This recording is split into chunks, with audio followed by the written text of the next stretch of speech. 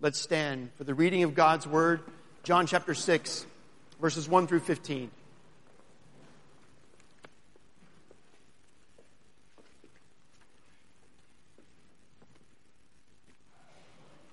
After this, Jesus went away to the other side of the Sea of Galilee, which is the Sea of Tiberias. And a large crowd was following him because they saw the signs that he was doing on the sick. Jesus went up on the mountain, and there he sat down with his disciples. Now the Passover, the feast of the Jews, was at hand. Lifting up his eyes then, and seeing that a large crowd was coming toward him, Jesus said to Philip, "Where are we to buy bread so that these people may eat?" He said this to test him, for he himself knew what he would do. Philip answered him, 200 denarii worth of bread would not be enough for each of them to get a little. One of his disciples, Andrew, Simon Peter's brother, said to him, "There's a boy here who has 5 barley loaves and 2 fish, but what are they for so many?" Jesus said, "Have the people sit down." Now there was much grass in the place, so the men sat down, about 5,000 in number. Jesus then took the loaves, and when he had given thanks, he distributed them to those who were seated. So also the fish, as much as they wanted. And when they had eaten their fill, he told the disciples, "Gather up the leftover fragments, that nothing may be lost." So they gathered them up and filled 12 baskets with fragments from the 5 barley loaves left by those who had eaten. When the people saw the sign that he had done, they said, "This is indeed the prophet who has come into the world." Perceiving then that they were about to come and take him by force to make him king, Jesus withdrew again to the mountain by himself. This is the word of the Lord. Thanks be to God. Lord, we do thank you for your holy word. We thank you that we trust it. We thank you that the elders of this church uphold it. We thank you that the body of believers that you brought to PCPC expect us to preach from it. And Lord, it is alive and it's active. Holy Spirit, even now you can do a work to transform a life. Men and women and children like me here today, so easily overwhelmed by the brokenness and needs of the world, can find true hope as we see that you indeed are the Lord, the one who reigns, the one who was present there at this place on earth that you had made, where you distributed these elements in the most profound way, satisfying those, all who were there. Lord, it was beyond what anybody could have asked or imagined. Would you feed us this morning in the same way? Open us again to see anew who you are. You, the one who is the bread of life. We pray in Jesus' name. Amen. Well, first of all, to all of those who stood, I say thank you as a dad. From those who have poured into my oldest child, who was 6 when we got here, to those who are now pouring into my youngest child, who's 5, and all those in between. Thank you. Thank you that you point them to Jesus. Thank you that they see Jesus in your life. Thank you that you're teaching them the same stories that we have been teaching them.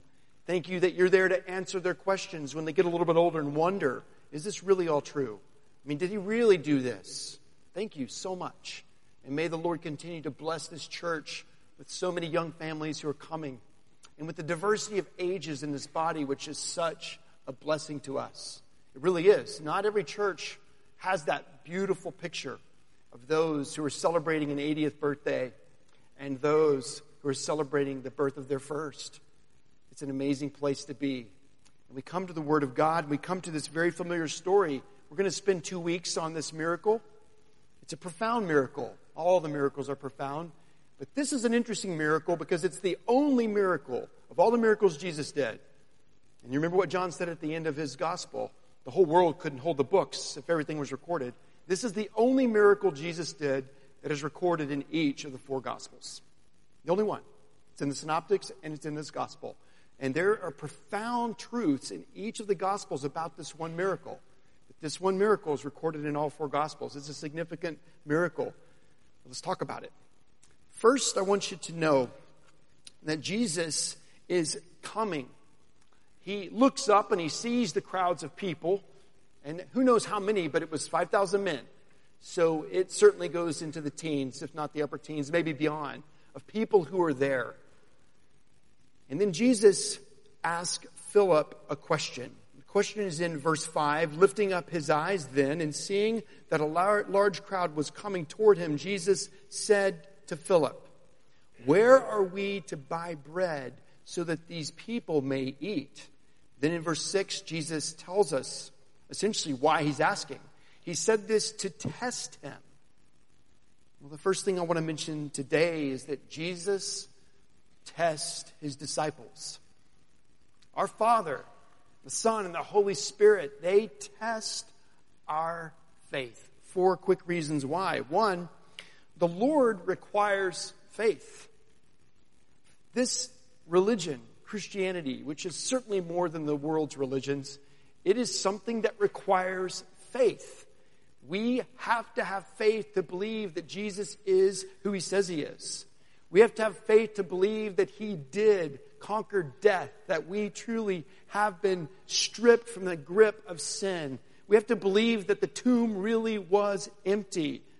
We have to believe that he who's reigning as our king really does live to intercede for us. We have to believe that he's coming again. And so, Jesus, our Father, the Holy Spirit, this triune God, the Lord requires faith.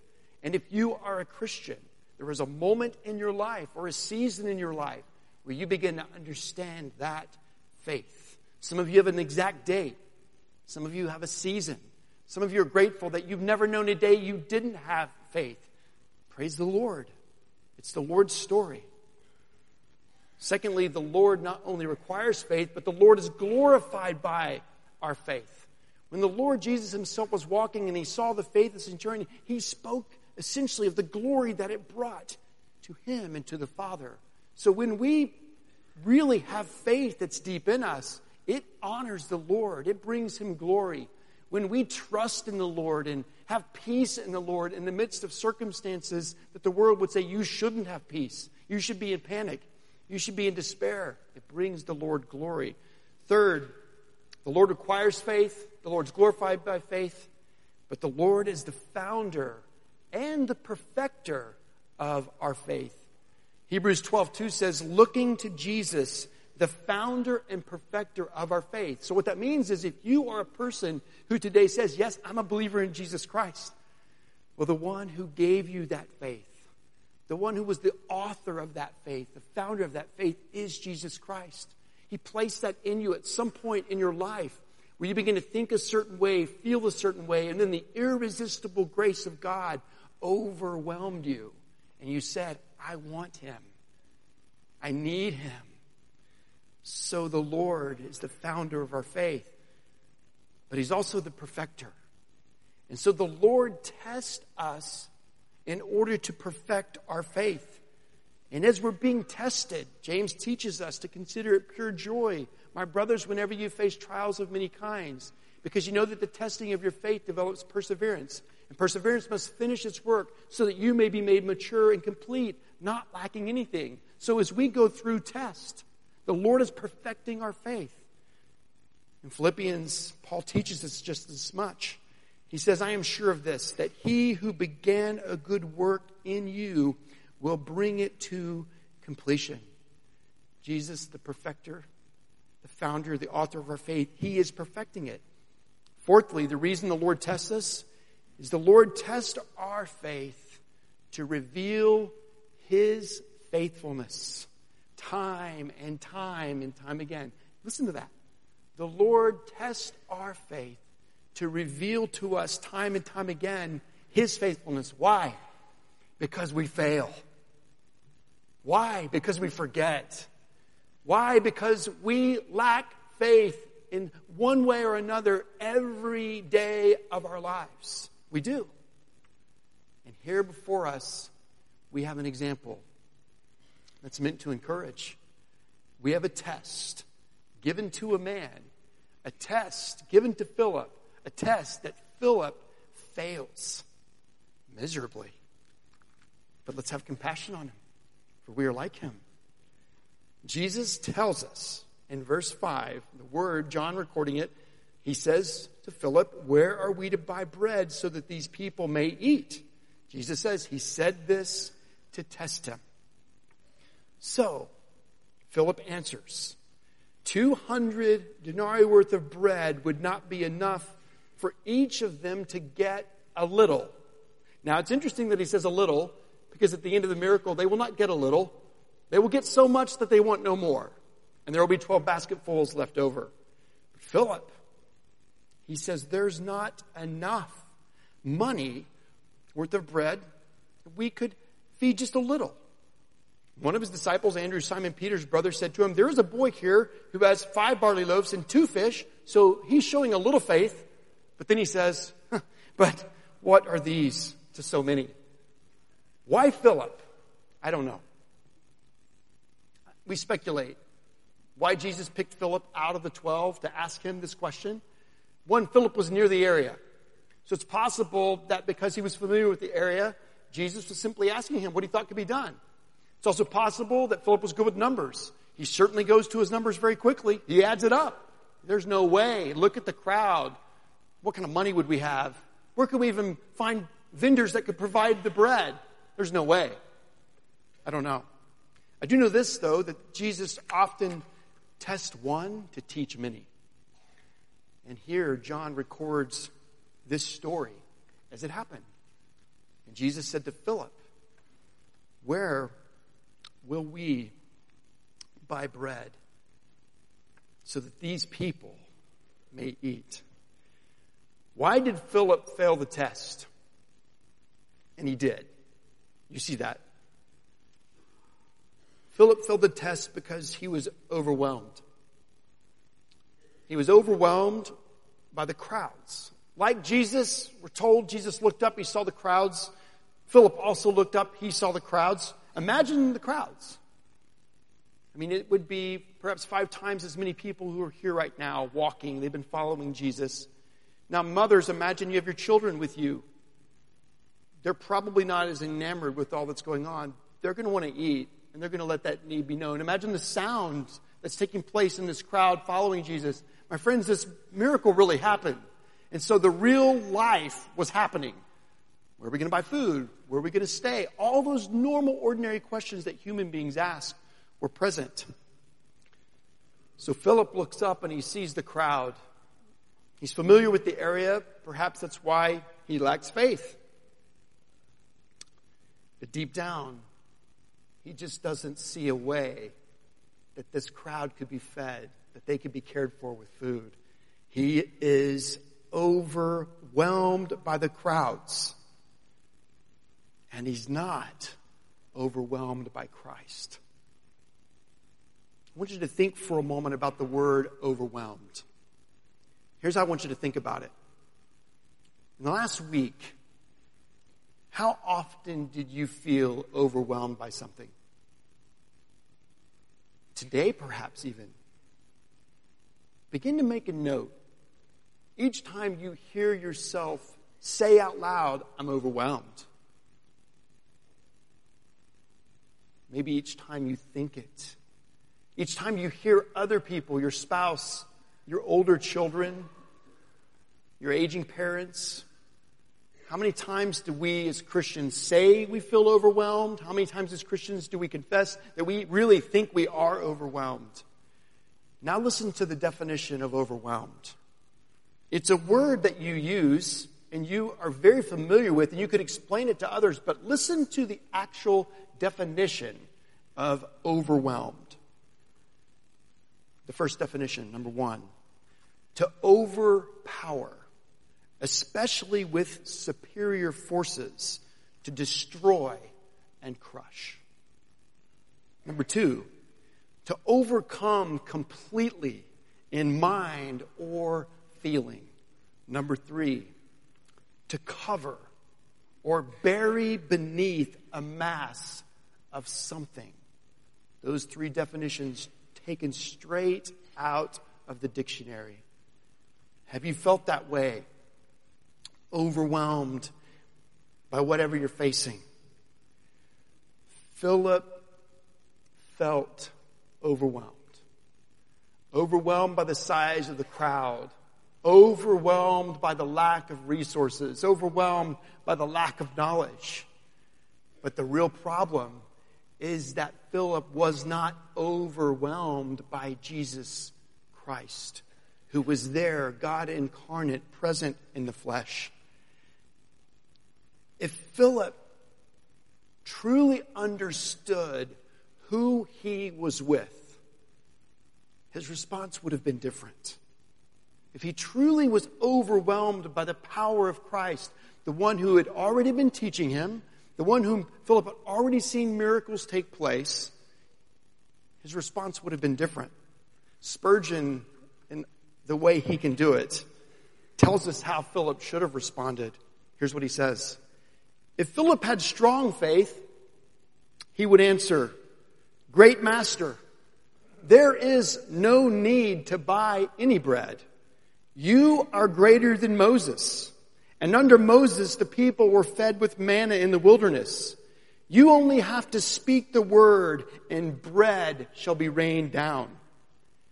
If Philip had possessed great faith, he might have replied, "You, master, are greater than Elijah."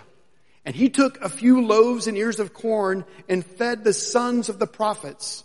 Oh, wonder-working Lord, you can do the same here. But if Philip had displayed still greater faith, he might have said, "Lord, I do not know where bread is to be bought, but it is written, man shall not live on bread alone." You can refresh these people without visible bread. You can satisfy their hunger and fill them to the fullest, and yet they need not a single mouthful. For it is written, by every word that proceeds from the mouth of God, man shall live. But that's not how Philip responded. Because Philip wasn't overwhelmed by Jesus Christ. Looking at the crowd and seeing the weight, looking at the pressure of that crowd, I'm sure growing a bit restless, and hearing the question from Jesus, he focused inward. What could he do? He focused outward. What could they do? But he didn't find himself overwhelmed by Jesus. The Lord tests his disciples.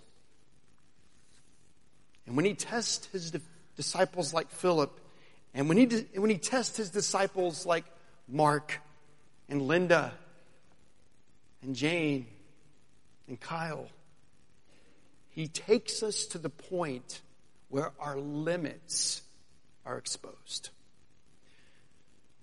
We have limited knowledge.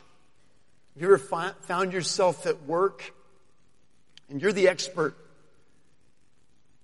And whether it's in business or you're a physician or there's some complicated matter and they're looking to you for the answer, and you really see that your knowledge is limited. You do not know what decision you should make. And in that limited moment of knowledge, you feel overwhelmed. Have you ever experienced limited wisdom? When a friend comes to you seeking counsel because her marriage is falling apart and she doesn't know what to do, and you look at her and you just don't really know what to say, and even if you know what to say and you say it, you wonder if it really will help. You feel the limits of your own wisdom. How about the limited experience you have? Limited experience. A young mother today with her newborn, as her newborn turns to a toddler and discipline begins to become a reality. What do I do? If I do this, might this cause that? If I don't do this, might this cause that? Limited experience causes you to see how truly powerless you are. Maybe it's not that you're a new mom or a new dad, but you're sending your first to college. That's a new world. What's that going to feel like?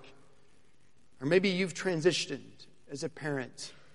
And in the transition, now you are caring not only for your children who are now adults, but you're caring for your aging parents. And there you find not only limited knowledge and wisdom, but also limited strength. How can I truly give myself in every way they need it? We find ourselves limited by time. I mean, look at the people in carpools, multitasking. It's actually dangerous. So much to do. So little time. How many times a day do you simply feel and then say, I'm overwhelmed by my schedule. I'm overwhelmed by appointments. I'm overwhelmed by paperwork. I'm overwhelmed by all that is being demanded of me. And how many times do you find yourself overwhelmed by just limited ability? You know you're not good at everything. And occasionally people ask you to do something that you're not very good at. And you don't want that inability to be exposed, but you come to your limits. Maybe you feel right now in a very strong way the limited reality of your financial resources. Tax day is coming. For some of you, it's no big deal. For others, it's terrifying. Some of you haven't had work in a long time, or you're underemployed. Others of you thought your income would last longer than it's lasting. You just aren't sure. And there you find yourself with limited knowledge, limited experience, and then the reality of limited resources. In a culture that is declining all around the world, but also right here, you find yourself feeling limited influence. Can you as a person really create much change? And you're overwhelmed by where it looks like our country's heading. You're overwhelmed by how powerless you feel to really do much. And in the end, what all these things mean is that we come to a place of our faith being tested. And in each of those categories and many more, we ask the question, is God enough? Or is he not enough? That's the test. Is he enough? Or is he not enough? Philip answered the test. Word for word, I read it. 200 denarii worth of bread would not be enough.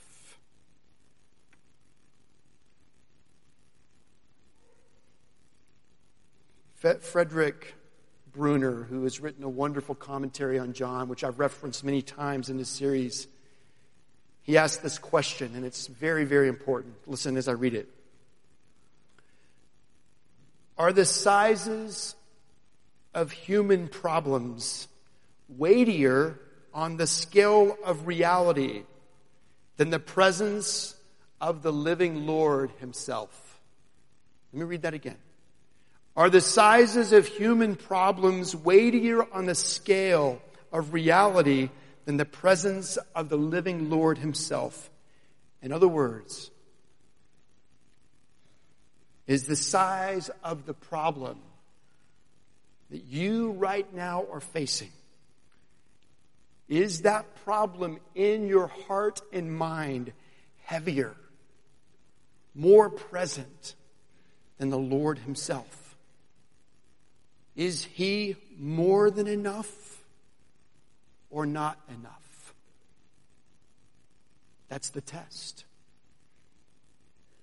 And this miracle that is in all four Gospels that we've heard about since we were little is a miracle that reveals to us, first, that the Lord does test us. Secondly, that while we are tested, the Lord reveals to us time and time and time again that He is more than enough. Every time. Every time. But the problem is, my friends, like Philip, we are not overwhelmed with Christ.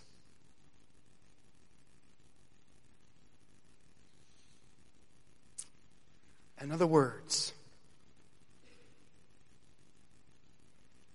we are not overwhelmed with His power, His superior force. We are not overcome by His omnipotence, all-powerful, and His omniscience, all-knowing, completely in our mind and heart. We are not buried beneath the weight of His glory, the weight of who He is. And so what happens is that we get overwhelmed by all that we see. And it might not be the mass of the crowd, but it might just be the family in your home. So how can we grow in our trust? I really want you to listen, because this is very practical and very important.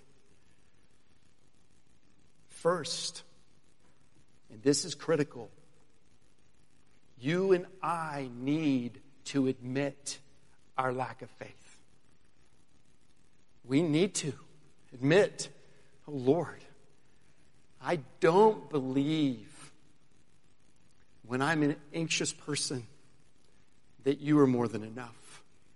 Lord, I don't have the faith that I should have because of what your Holy Spirit has revealed to me through your holy word. I confess that I lack faith. You could even say it this way. Yes, I believe I'm a Christian, but Lord, help my unbelief. But my friends, you need to see that a lack of faith is indeed a very serious sin. You are doubting the one who is the Lord of Lords, the King of Kings. So first start with, Lord, I lack faith. Secondly, you need to turn. There's a very religious word called repent. But it's a beautiful word. It simply means to turn. You need to turn from looking at the crowd. You need to turn from being overwhelmed by the circumstances. You need to turn from looking at your smartphone, which reveals the mess of this world that will overwhelm you instantly. You need to turn to Jesus. Not simply to a better paradigm, not simply to a smarter task list. You need to turn from that lack of faith towards faith. Confident that the one who has founded your faith, who's the author of your faith, is using this test to perfect your faith. So confess your lack of faith. Turn towards Him. Third, thank Him for the test. I know that sounds crazy, but it's not the craziest thing the Bible says. Thank Him. Because as He is revealing our lack of faith in the midst of the temptation and the test, in the midst of the test, He is revealing His faithfulness. Thank Him. Thank Him. Thank Him. Lastly, you must, and I must, learn to meditate. Meditation is a very biblical concept. Meditation simply means to play over and over and over again in your mind the Word of God, who He is, what He says about Himself, what He has promised. To give you a great place to start, simply take our profession of faith today from Romans. And over again, as you face things that overwhelm you, let the Word of God and the power of the Holy Spirit to overwhelm you with that question and answer. If God is for us, who can be against us? Take this bulletin and let that passage be something you meditate on. And here's what will happen. I promise you this will happen. Because if you're a believer, the Lord is perfecting you. what has been overwhelming you, though the circumstances might not change actually, the presence of God with His holy word will begin to transform you, and you will be overwhelmed by Christ. Meditate, my friends. You're actually already doing it if you're worrying. Because worry is nothing more than meditation.